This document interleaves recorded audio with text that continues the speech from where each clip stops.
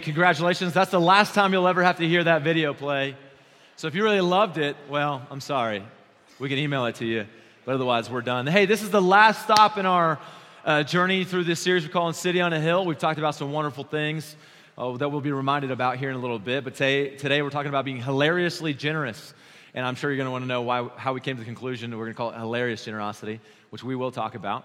But before we begin, I'm going to pray. You guys are going to join me in that, and then we're going to read 2 Corinthians 9, the whole chapter. You know, it's crazy. We're going to do the whole chapter, and we're also going to do a big chunk of 8 and a whole bunch of other stuff. Hey, surprise, guys. We're going to use our Bibles today.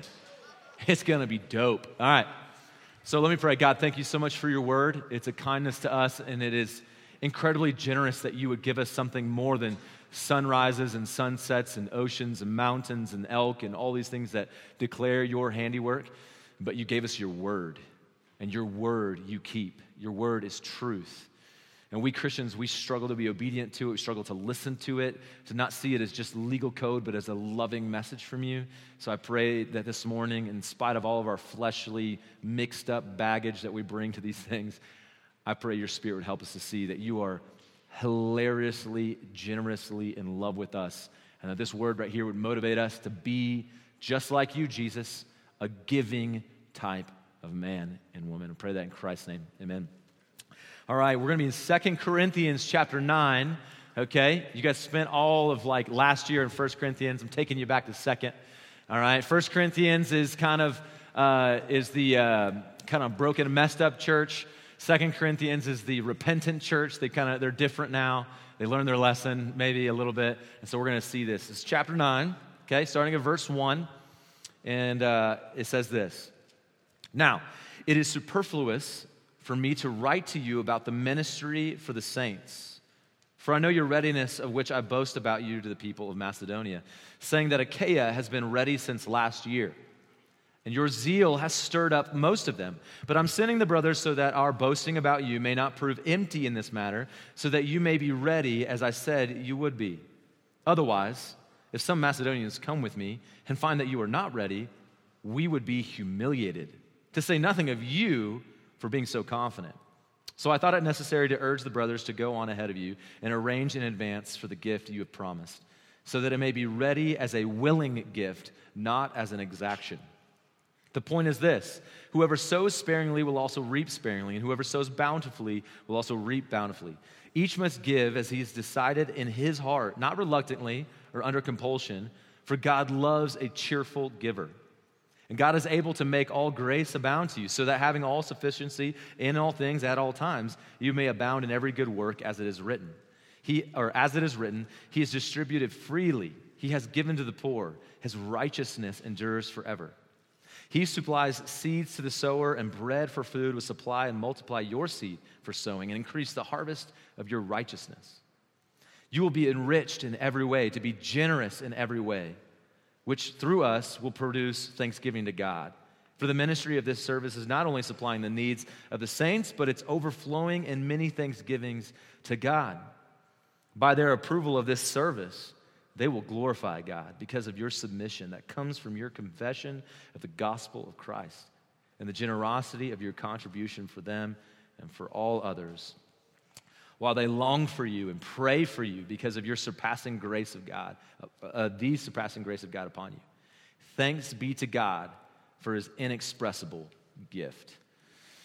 Amen. Praise God for his word. Okay, I don't know. I'm sure most of the kids in here, maybe if you're in high school and middle school, you've seen this. Has anybody in here heard of Mr. Beast? Anybody? Raise your hand. You heard of Mr. Beast? Okay. A lot of the kids have heard about Mr. Beast. If you wanted to think of hilarious generosity, I think the epitome of hilarious generosity is this guy named Mr. Beast. Mr. Beast, this is him right here, okay? He looks kind of hilarious. He looks ridiculous is what he looks, right? But he has built one of the largest YouTube channels in the world through generosity. Really, it's just crazy, hilarious generosity. Let me tell you about a few things he's done. I saw one of his early videos when somebody told me about him. He got convinced some company to give him $10,000, and he was going to go, and the goal, here's what he pitched to this company. Hey, you give me $10,000, I'll talk about your product, but I'm going to take the $10,000, I'm going to get it in the hundreds, and I'm just going to go give it away to somebody. And they're like, what? And he goes, yeah, just trust me. And so he goes to a college campus. He does this multiple times. And he literally gives one of his friends, he goes, here's $10,000. I want you to go find some kid on campus, and I just want you to hand it to him. And so what they do is they just film these guys walking up, and this kid comes up, and he just goes up to this girl and is like, hey, you want $10,000? And just holds out $10,000 in cash to this girl. And she's like, oh my gosh, no. And she runs away, and they start laughing, and they look at each other like, literally, we're giving her 10 grand. And finally, he comes to a guy, and he says, hey, you want $10,000? And the dude's like, heck yeah, takes it, right? That's the difference between girls and guys. Girls were taught stranger danger. Guys were like, opportunity, right? And and then the guy just walks away, and the guy's standing there with 10 grand in cash in his hand, all right? Most of us have never done that. If you have, it's probably because you were being really weird, and you were in your house just going like this, just being weird about it. Nobody does that.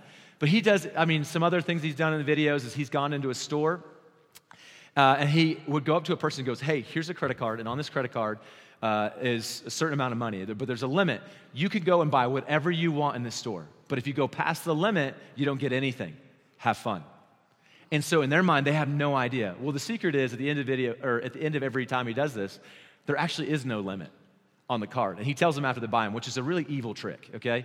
You shouldn't tell them that. But they're getting thousands of dollars worth of stuff, and he's just in there, and it's so hilarious to watch. And I tell you about that, guys, because being generous is really fun, and it's something that we need, okay? This message is important for us today because generosity is something that we need. Now, I know I'm a pastor up here, and you guys maybe get a little twitchy when you hear a pastor talking about giving. And I'm totally cool with you being twitchy because you're going to be surprised because that's not what this is going to be about. Because the reality is you need generosity. Every single one of you are still alive because somebody was generous to keep you alive. I'm knowing that right now because I've got a baby in my house, and if nobody feeds this child, okay, he will not get fed. He's not going to climb up into the counter like my daughter does and just start stealing things out of my snack cabinet, okay? He can't get to that food. He is dependent on the generosity of my wife and of our family to care for him. And we have all been raised in a world where you could chalk up all the things that have been bad in your life, and that's okay. But the reality is there's also these things you could see in your life where people have been generous. Somebody's given you a job. You've been able to get an education. People have fed you. People have maybe been your friends at times, relationally. People maybe have shared the gospel. Jesus has been generous to all of us, amen? We are living on the backs of other people's generosity. So I want you to say this: I need generosity. You do. You need generosity. But also, you guys need to realize we need to be generous, okay? Not need in the fact that, if you're not generous, you're going to die, you're going to starve to death, okay? But we need generosity in the sense that it is the good life. Generosity is the good life. The generous life is the life that is reflective of Jesus. And today, I'm assuming most of you in this room are Christians. And so we're going to be talking about what does it look like to be generous and what does it look like to live the good life. Now, you could probably tell, just in me saying that is completely opposite of the way the world sees things, right? The way the world sees it is the good life is whatever you can get, not what you can give. And so today we're going to take a look. We're looking at the scripture I just read to you. You saw the big picture. We're going to break it down, and we're going to see how God has called us to be generous and how we need generosity. We need to be generous, okay? And it's going to lead to so much life in our schools, in our neighborhoods, in our workplaces, in your watering holes, wherever you find yourself, because opportunity is everywhere. I'm excited to do, okay? We're going to look at this in 3 different turns, 3 different points, okay? We're going to look at the preparation, we're going to look at the point, and we're going to look at the provision, okay? So preparation, point, provision. If you're taking notes, I just do this to help you. For me, I don't even love that kind of stuff, all right? You just kind of give me generics, and I feel good about it. But so let's talk about the preparation, okay? The preparation. Preparing our hearts to be generous. So let me give you a little bit of a context of what's going on here in 2 Corinthians, okay?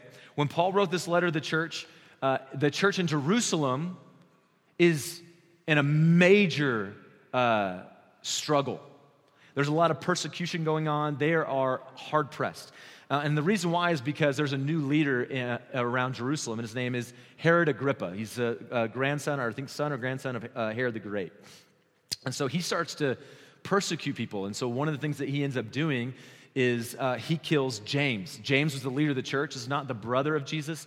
This is one of Jesus' disciples. He's the brother of John. He actually gets the nickname Sons of Thunder by Jesus.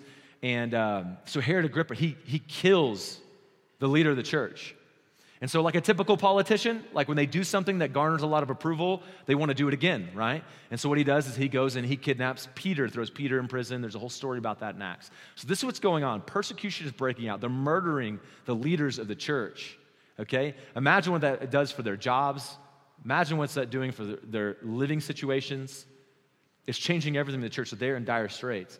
And so during this, Paul is actually living in Ephesus, and he's training and he's making church planners and church leaders. He's discipling because that's Peter's call. He knows that's what he's called to do, but his heart is breaking for his brothers and sisters in Jerusalem.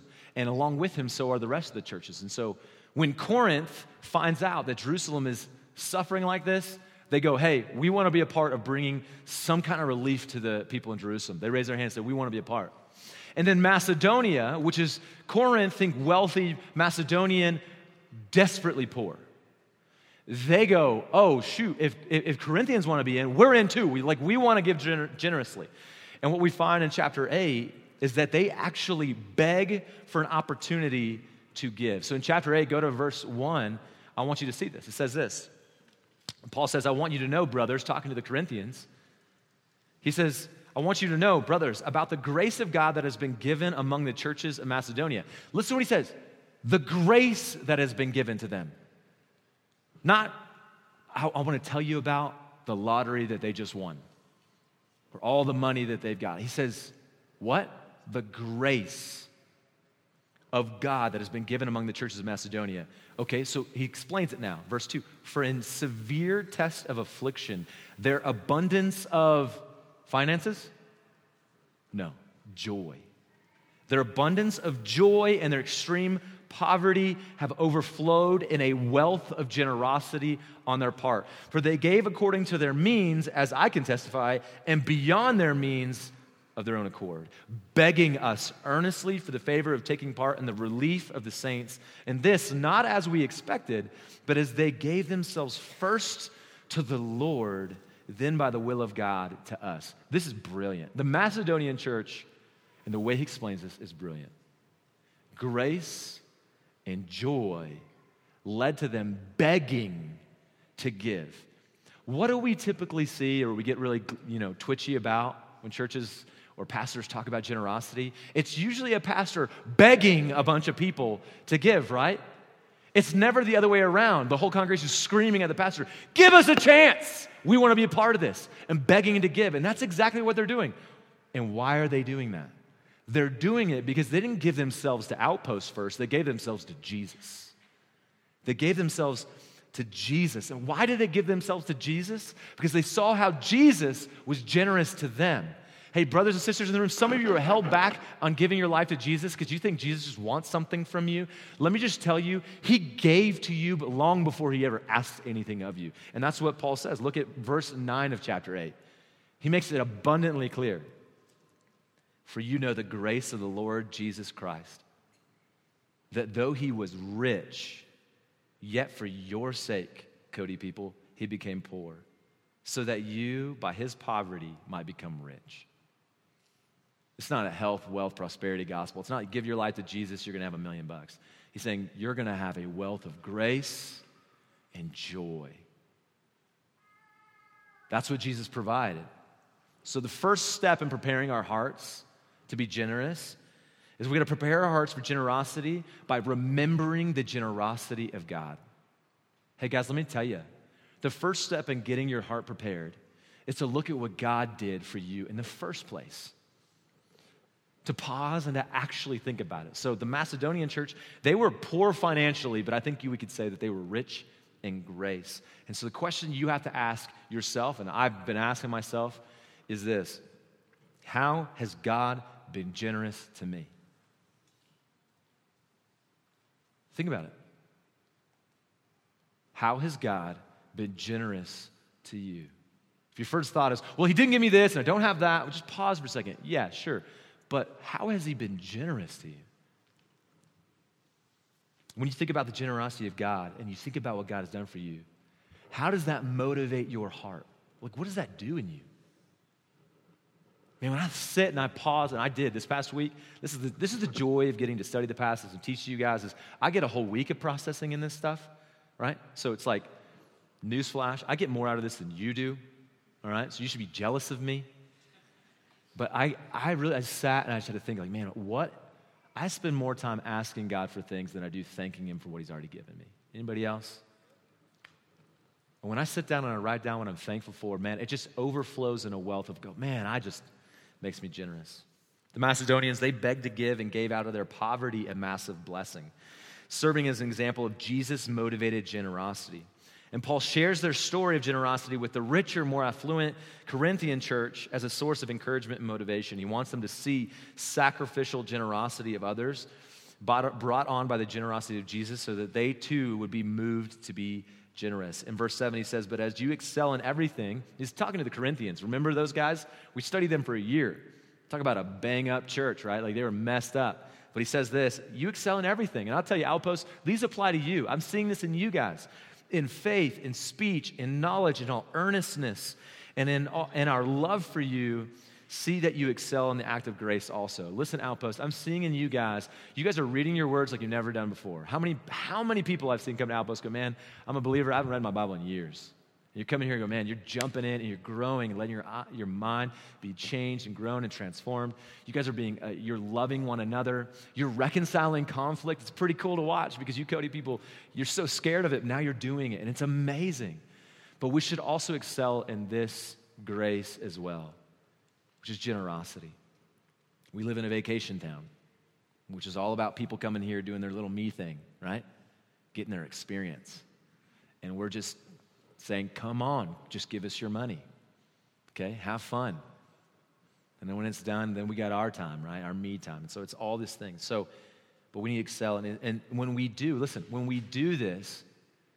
and we seek to excel in this grace, Paul says, I say this not as a command, but to prove by the earnestness of others that your love also is genuine. Basically what he's saying is like, when you see generosity in a Christian, you go, yeah, that proves that they belong to Jesus. It's proof. It shows it. Because here's the reality. When I talk to people about winning the lottery, I don't know, it's so weird, just curious to hear like what people's things are. But for the most part, every Christian I ever talk to, if they won the lottery, they all talk about what they would give away. I'd give away to this, and I'd do this, and I'd do that, right? Like, that's the expectation. All of you in this room, if you win the lottery, most of you guys would be like, yeah, I would give, right? It's an expectation of us. When you come across a Christian who is a Scrooge, you start to question a lot of other things, right? How many of you have done that? You've done that to other people. You go, yeah, he calls himself a Christian, but he won't do anything for anybody. Right? It's an expectation. And it's a proof when we give. And that's why Paul then goes, chapter 9, verse 1. He goes, but now listen, it's superfluous. That's so hard to say with my mouth, okay? Here, I'm going to do it like this. Now it is silly for me, okay, to write to you about the ministry of the saints. He's like, hey, I don't have to tell you about Macedonia. I don't have to tell you about how everybody else is being generous. For I know your readiness, of which I boast about you to the people of Macedonia. I've been bragging to the Macedonians about your willingness to give. Saying that Achaia, which is the region where Corinth is, has been ready since last year. And your zeal has stirred up most of them. What's he kind of doing right here? This is what Paul's doing here. He's telling the Corinthians about how the Macedonians have just like, in their poverty, done all this. But he's been telling the Macedonians about how the Corinthians are really excited. What is he doing here? Is this manipulative? Maybe a little bit. It's kind of like, I used to play basketball a lot. I love basketball, okay? But when you text men to play basketball, men, you know this. When you text men to play basketball, you text a big group of guys, hey, anybody want to play ball? What's the thing they always text back? Well, who's going? Who's going to be there, right? And I go, well, if you would say you'll be there, I could tell the rest of the guys that you'll be there, and maybe they would come, right? And so I have to lie to all of them, hey, everybody's coming. Everybody's coming. You should come play ball, right? And so what he's doing is he's kind of creating this a little bit of a competitive game. And he's not trying to be manipulative. He's saying, like, guys, like, the reality is this is such a joy. And we're going to talk about the benefits of generosity here. That's the last point. But he's kind of trying to mutually encourage these guys. It's really neat. And when you guys are generous, and I hear about it and you see it, or I experience it in my own life, and I'm doing it, it's just this really fun mutual generosity, and that's what he's doing here, okay? But right now, so far, listen, the Corinthians, all they have done is say they're going to be generous. The Macedonians have actually been generous. So, look at verse 3. This is what Paul then says next. But I'm sending the brothers so that our boasting about you may not prove empty in this matter, so that you may be ready as I said you would be. Does Paul doubt them? Maybe not. Maybe not. But he's going to send some people to get them ready. I want to keep reading this because I think there's some questions that you might have that I had. Otherwise, if some Macedonians come with me and find that you are not ready, we would be humiliated, to say nothing of you for being so confident. Like imagine these like super poor ragtag group of Macedonians who they were motivated by the Corinthians. They show up with you like, sweet, we're going to come. They're going to collect this stuff and we're going to take it to Jerusalem. They get there and you're going, oh, is that this week? Man, we just paid our mortgage. Or hey, we're about to go on vacation. I just spent it all on flights. Or, hey, we just got this new car, and we can't, you know what, I got a few bucks here, but gosh, that stinks. You know, my kid just signed up for the sport. We're going to be traveling every weekend. Got all these things going on, right? They show up and they see that. They go, are you kidding me? Like, have you seen the houses we live in? Work 60 hours a week just slaving to make half of what you make. And you didn't even get ready? So what's Paul doing here? I think that sometimes we think, oh, he's sending people ahead, right? Look what he says. So I thought it necessary to urge the brothers to go on ahead to you and arrange in advance for the gift you have promised so that you may be ready as a willing gift, not as an exaction. Well, it seems opposite. Like I'm sending you some guys to make sure they're ready to exact from you some of this stuff. So is he trying to manipulate them? He's trying to force them? My question was like, this seems manipulative. I'm going to go on ahead of you. Get your checkbooks in order. But that's not what he's doing. It looks like spiritual coercion. Let me tell you, it's not that. So when Paul assembles these guys and he sends them to Corinth to collect this offering for Jerusalem, one commentator said it this way, it's not to persuade the Corinthians to give, but rather to assist them in bringing to generous completion their already declared readiness to give. It's like, hey, you guys said you wanted to. We're showing up on your word. That's all it is. We're showing up on your word. Paul was confident in the Corinthians. So that's why he's sending them ahead to get them ready. Now listen to this. Imagine the potential for humiliation. We've already talked about that. So sending them early, it gives the Corinthians time to prepare their hearts and to think. And this leads us to the second point or second step in being generous and preparing your heart is you got to take time to prepare your heart. You need time. It's kind of like when you're going to have a tough conversation with a friend. It's usually a good idea to let them know, hey, I want to talk about this. Can we schedule time to talk about it? Right? What do? You're giving them a chance to think and prepare their heart, maybe pray, get things kind of together before you show up. Is it good to like say, hey, can we meet? I just want to chat. Is anything wrong? No, everything's fine. Right? And then you show up and you're at the station, you're sitting to get coffee. Hey, I just want to talk about this. I felt really hurt. And what you said was, you're a big meanie head. And I just, whatever. And you just like blow them up. What are they going to do? They're going to be, oh my gosh, I'm not ready for this. But if you say, hey, I want to talk about that conversation we had. I felt kind of hurt by it. I don't want to do it now, but I just want to give you some time. Would you pray and consider and think? And can we come and sit and let's chat? You give them ready. So what is Paul doing? Paul, he's not guilting them or doubting them. He's giving them a chance to experience the full benefits of generous living. The full benefits of it. Let me read it again. I don't think you guys quite get this. Okay? He isn't guilting or doubting them. He's giving them a chance to experience the full benefits of generous living. It's taking time to really think and take stock of what we could be generous with. So here's what I want to tell you to do. One of the things you could do is just take some time. Maybe it's you live alone, maybe you're single, maybe you're married, whatever the case may be. Maybe you're a high school student, you're a middle school student, it doesn't matter how old you are. All of you can do this. Every single one of you can do this. It's to take time to look at all of your time, talents, and treasure and say, God, how can I be generous with these? Okay? Let's start with treasure since that's the first thing that we're kind of thinking about, and that's what kind of Paul's talking about. So what do we mean by treasure? That's your finances, that's your cars, that's your house, that's your rooms, that's your refrigerator, your food. It's everything that you've got.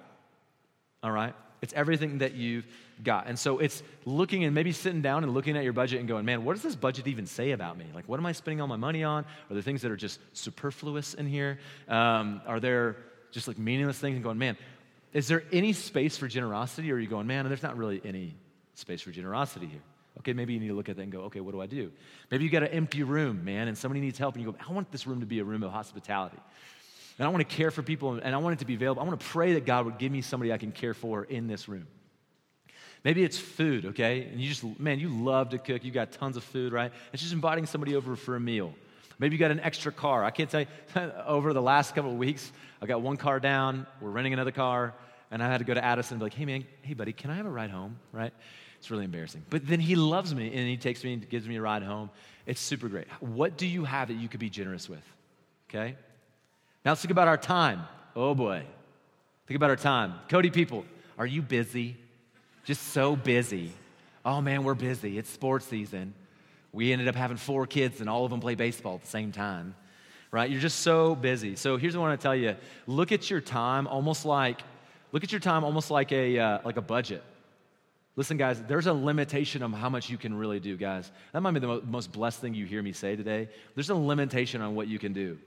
If you just realize that, maybe your whole life will get so much better. But the other thing is like, is there space in your schedule for people to be generous? Maybe it's to listen, to meet with, to talk with, to stop and help. Whatever the case may be, what's going on? Is your whole life maxed out by kids' sports? Let me give you just a sweet, I don't think it's controversial, I think it's just wisdom. Your kids' sports do not matter that much. It doesn't. Look at all of you. You played sports. Nobody cares that you played sports. Nobody cares. Do you have character is what we care about. You played football, you scored a touchdown in high school. Nobody cares. I could care less. You start telling me, I start snoozing. I don't care. It doesn't matter. What matters are they men of character, are they women of character. Sometimes you give so much to your kid traveling so much that when you do that, you're teaching your kid they're the center of the cosmos. And you're ruining their character. That might sound bad, okay? Leave this church. Go to some other church that thinks that you should give your kids whatever they want. Cool with me. Sorry, that is not in there, but obviously I feel passionate. And the reason is I'm tired of people going, we just don't have time. We just don't have time. When I watch these soccer parents at the end of soccer season, and they just come in, they're slumped over, and their hair's falling out, and they just look like a mess. I'm going, well, duh. You gave yourself so much to these things. You have no time to live the good life of generosity with your time. All right, let me move on because I'm going to lose it there. Hey, the last thing is talents. You guys are so talented. So talented. It's amazing. In this room, we could just be our own, like, self-sustaining city. There's so many talents. And some of you guys work for the city, you work for oil fields, you guys can teach, you guys can train, you guys can, you could care for people. We've got people who work in the medical field. There's so many talents in here. God has gifted that to you. How can you use that to bless others? Is there any space in your time and in your treasures that you could use those gifts and deploy them for other people? Any space to do that. Generosity is just not about your finances. I had a friend ask me, he wanted to ask me about tithing, okay? He goes, man, tithing, this is kind of a strange thing to me. And I'm like, yeah, me too, especially when you call it tithing. But he goes, man, giving 10%, you really got to think about that. That's a lot. I was like, yeah, but can I tell you, it's a lot worse than that. And I remember he's kind of looking at me like, what? Like, worse than that, worse than 10%. It's worse than 10% because Bonnie and I, for just years, we just made a decision to do 10%, okay? We're just going to give 10% away. But it became something that was like a bill, right? And you just send it out. That's easy. That is so easy to do. We're just automatically drafts. It goes out. Don't even notice it. It's just gone. We don't even account for it. It's just there. It's gone. And you just do it. You know what's really hard? To sit down with my wife and to pray over that and say, let's just take time, gather the kids, to say, like, think about all that we're thankful for. Let's pray over this money. Let's pray for our church. But then to be sitting in the grocery line, right? And the woman in front of you, she forgets her card, right? And you go, okay, here's a moment. I have an opportunity. I should just buy her groceries. Like, but I already gave my 10%. I got no more space to be generous. Now, that sounds hard, but it's a ton of fun. It's hilariously generous. To see that your friend's tires are just total garbage, and he keeps running around with them bald things, and he's going to kill his family. And you're going, you know what? Let's just buy new tires. Or a single mom, right? And you go buy her groceries, or whatever the case may be. It's beyond your 10%. That's where it gets hard, but it also gets incredibly, hilariously fun. And so let's get to the point. Here's the point. Generosity is about the heart. It's not about what you have. It's actually not about your time, talents, and treasure. It's all about you and the inside, okay? The point is this: whoever sows sparingly will also reap sparingly. Whoever sows bountifully will also reap bountifully. Each one must give as he has decided in his heart, not reluctantly or under compulsion, for God loves a cheerful giver. So listen, you could take time to look at all that Christ has done for you. You could take time to look at all that you have. But at the end of the day, you're either not going to give it because you're feeling reluctant and you just don't trust everybody and you're going to hold on to it, or you're going to give it just because you feel like you have to. That was Bonnie and I for years. 10% just because we felt like we had to. But God transformed our lives and transformed our finances and everything when we began to realize, oh, this is about what's on the inside. Am I actually a generous person?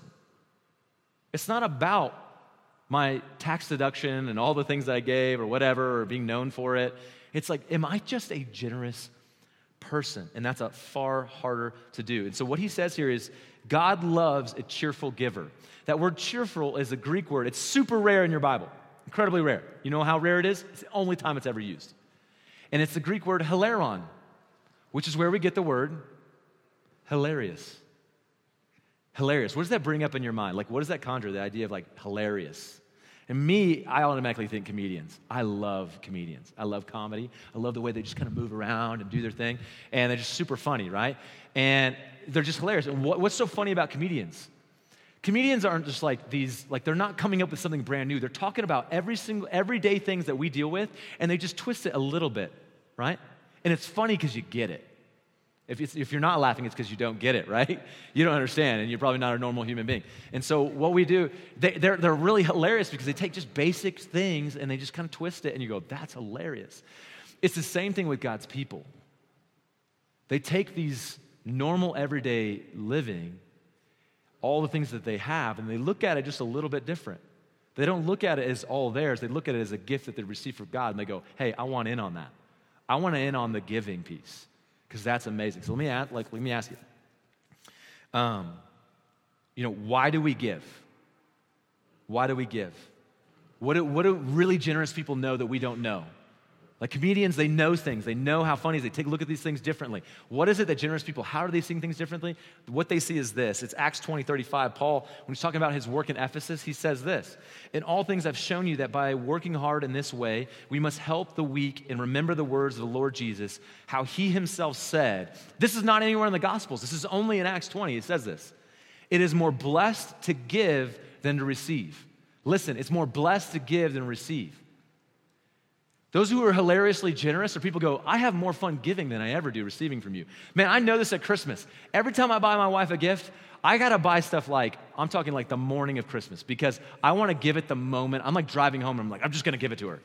I can't help it because it's so much more fun to give opening presents and getting things. You're like, oh yeah, it's great, And it is kind of fun, right? And occasionally they nail it and it's great. But giving is just a blast. It's so fun. I love to give. And Jesus knew it. It's more blessed to give than receive. It is the better life. Let me ask you a question. Let me prove this to you. Do you think Jesus lived a better life than you? Think about it. Do you think that Jesus lived a better life than you? And by better, I mean more joy, more fulfillment, more happiness. Do you think he lived a better one than you? Yet,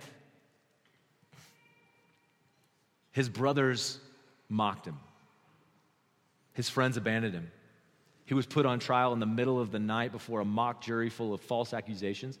His own people rallied together and a mob came together and chanted to crucify him. Then they took him up on a hill and they actually crucified him. And then just to add insult to injury while he was on the cross, they continued to mock him. But Jesus says, I led a better life than you because it's more blessed to give than receive. What did he give us when he did that? He gave us salvation. He gave us salvation. He gave us new life, the better life. He lived a better life. Are you convinced that to give is better than to receive? Man, it's so much more fun. It's a better life, guys. You're looking for the good life. It's found in being hilariously generous. Now, let me tell you, some of you are thinking, man, what about, I got a mortgage? What about college? What about my groceries or vacation? The new iPhone 13 is out. I got to get that bad boy, right? You know, with the 3 cameras, not the 2, because, you know, I'm a higher human being, whatever your case is. Or, man, maybe finances are just really, really tight, and that's just the reality, man. You're a single mom, and things are really tight. It's one income. You're doing the best you can. Let me tell you, I know what that's like. I've seen that. I've been a part of it. But I want to tell you, there's far more benefits to being hilariously generous than just good life. Let's talk about the benefits, the provision. This is what Paul talks about at the end, the provision. The true generosity has personal and public benefits. Let's talk about the personal benefits. Number 1, sufficiency. Look at verse 8. And God is able to make all grace abound to you, so that having all sufficiency in all things at all times, you may abound in every good work. Hey guys, he's saying if you give, listen, give, and you will have everything you need to give again. You go, I've got nothing left. Well, then give what you have. No, I have nothing. Okay, he's going to give you what you need to give, continue to give. Well, you give everything away, you're going to turn around and you find that there's more. That is absolutely true. It is absolutely true. Listen, I beg you to test God. See if you can outgive him. Give it all away and see if he doesn't give you more. Give. And I'm not talking that, I'm going to give away all my finances and he's going to double my money. He's going to give you something so much more deep, so much more rich. It's going to be wonderful. But let me give you Jesus' words. I think this will be the final word on this idea of sufficiency. This is speaking to all of us. Matthew 6:25. Therefore I tell you, this is Jesus talking, do not be anxious about your life. And so many of you are. And he's going to say what you're anxious about, what you will eat or what you will drink, nor about your body or what you'll put on. Is not life more than food and the body more than clothing? Like, look at the birds of the air. They neither sow nor reap nor gather into barns, and yet your heavenly Father feeds them. Are you not more value than they? What's the answer? Yes, you're worth more than birds. And which of you, by being anxious, can add a single hour to the span of life? And why are you anxious about clothing? Consider the lilies of the field, how they grow. They neither toil nor spin, yet I tell you, even Solomon in all of his glory was not arrayed like one of these. Solomon is the Jeff Bezos of his day. But if God so clothes the grass of the field, which today is alive and tomorrow is thrown in the oven, will he not much more clothe you? The grass is meaningless. You're worth more than grass. You're worth more than grass and birds and flowers to God. And he takes care of them. It's grass.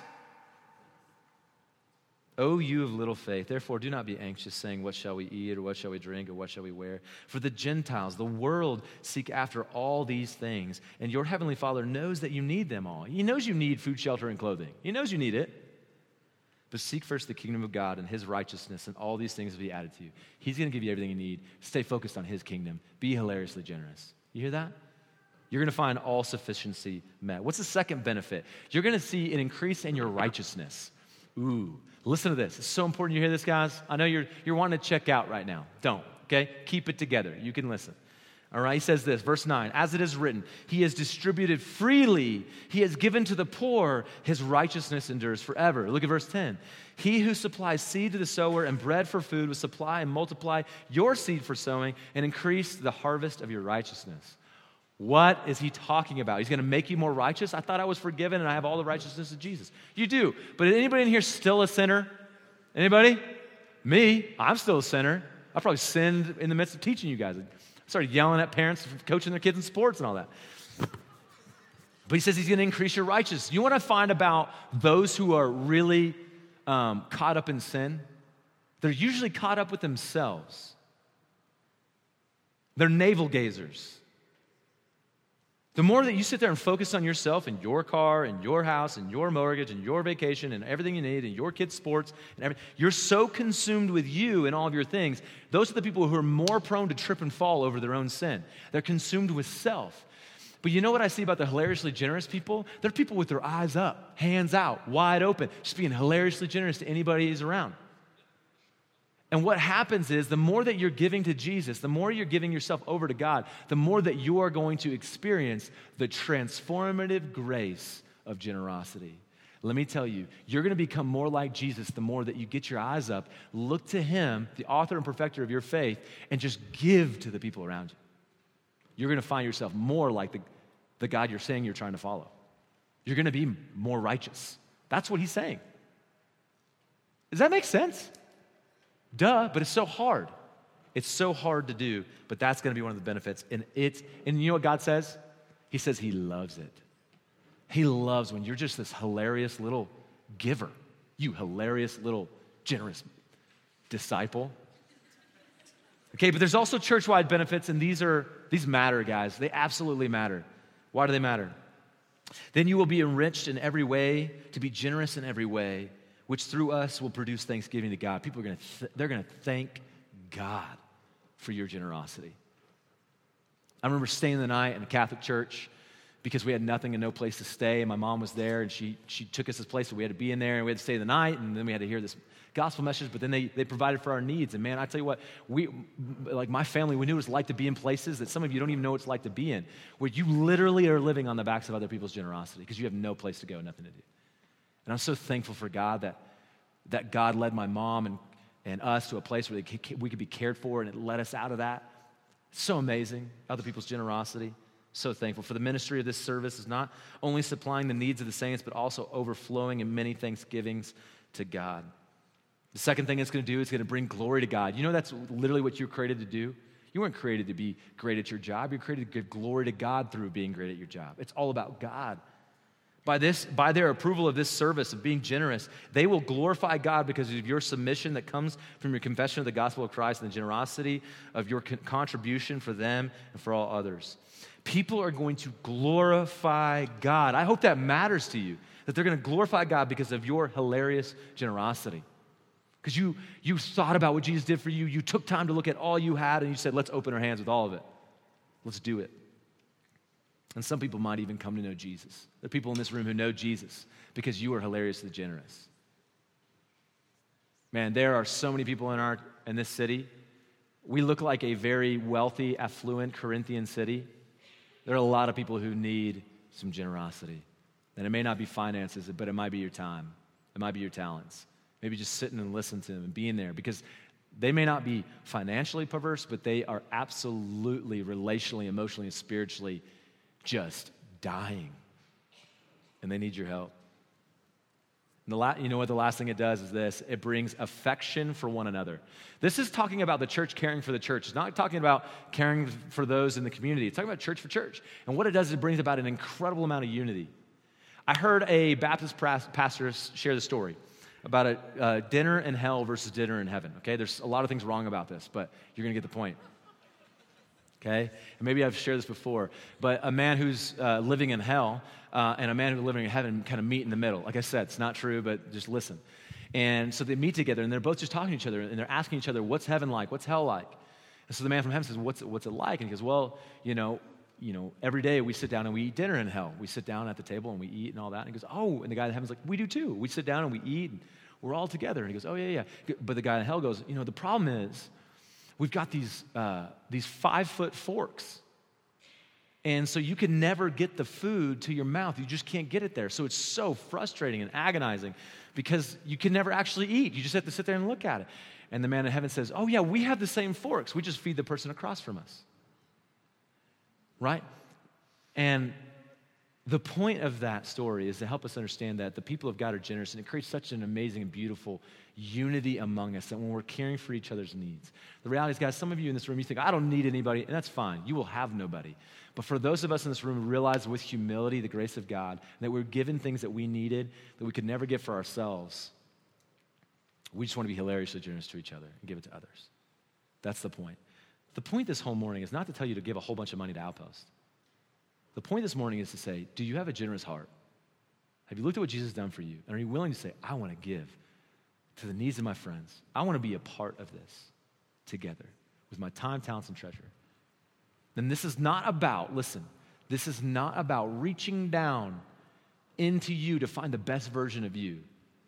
This is not becoming the best, most generous version of ourselves.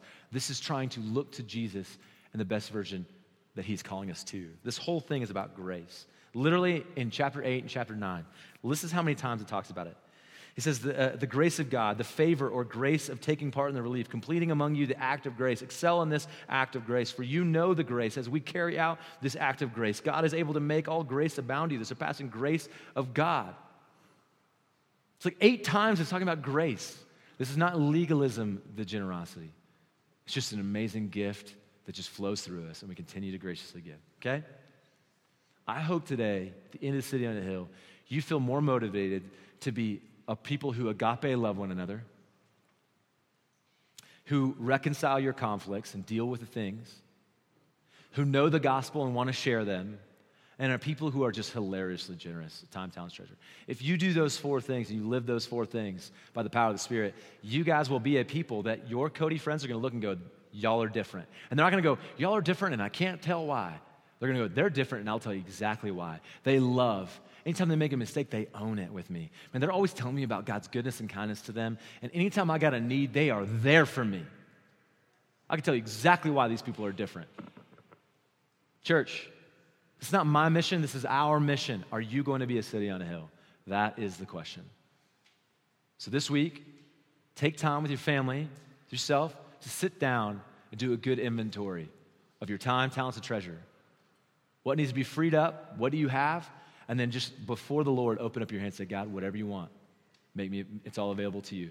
Let's do this. And I guarantee you, you're going to have a lot more fun with your life. It's the good life. Let me pray for you, and let's get out of here. Well, Jesus, thank you for your kindness and goodness and grace, and I'm so thankful. It's such a grace that we get to be here in this rec center. Outposts exist on the backs of so many people's generosity. Meeting at Open Gate to do membership classes because Open Gate has been generous to us to open up their facilities so we can meet there and talk about being the people of God together.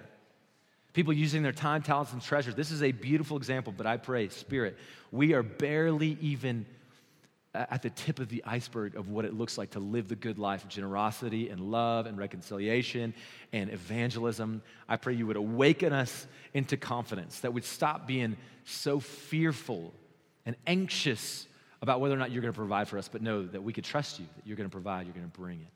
God, I confess, I've thought more about investments and where my money is than I've thought about how I can give it. Transform my heart, God. I need your help. We all do. I pray this in Jesus' name. Amen.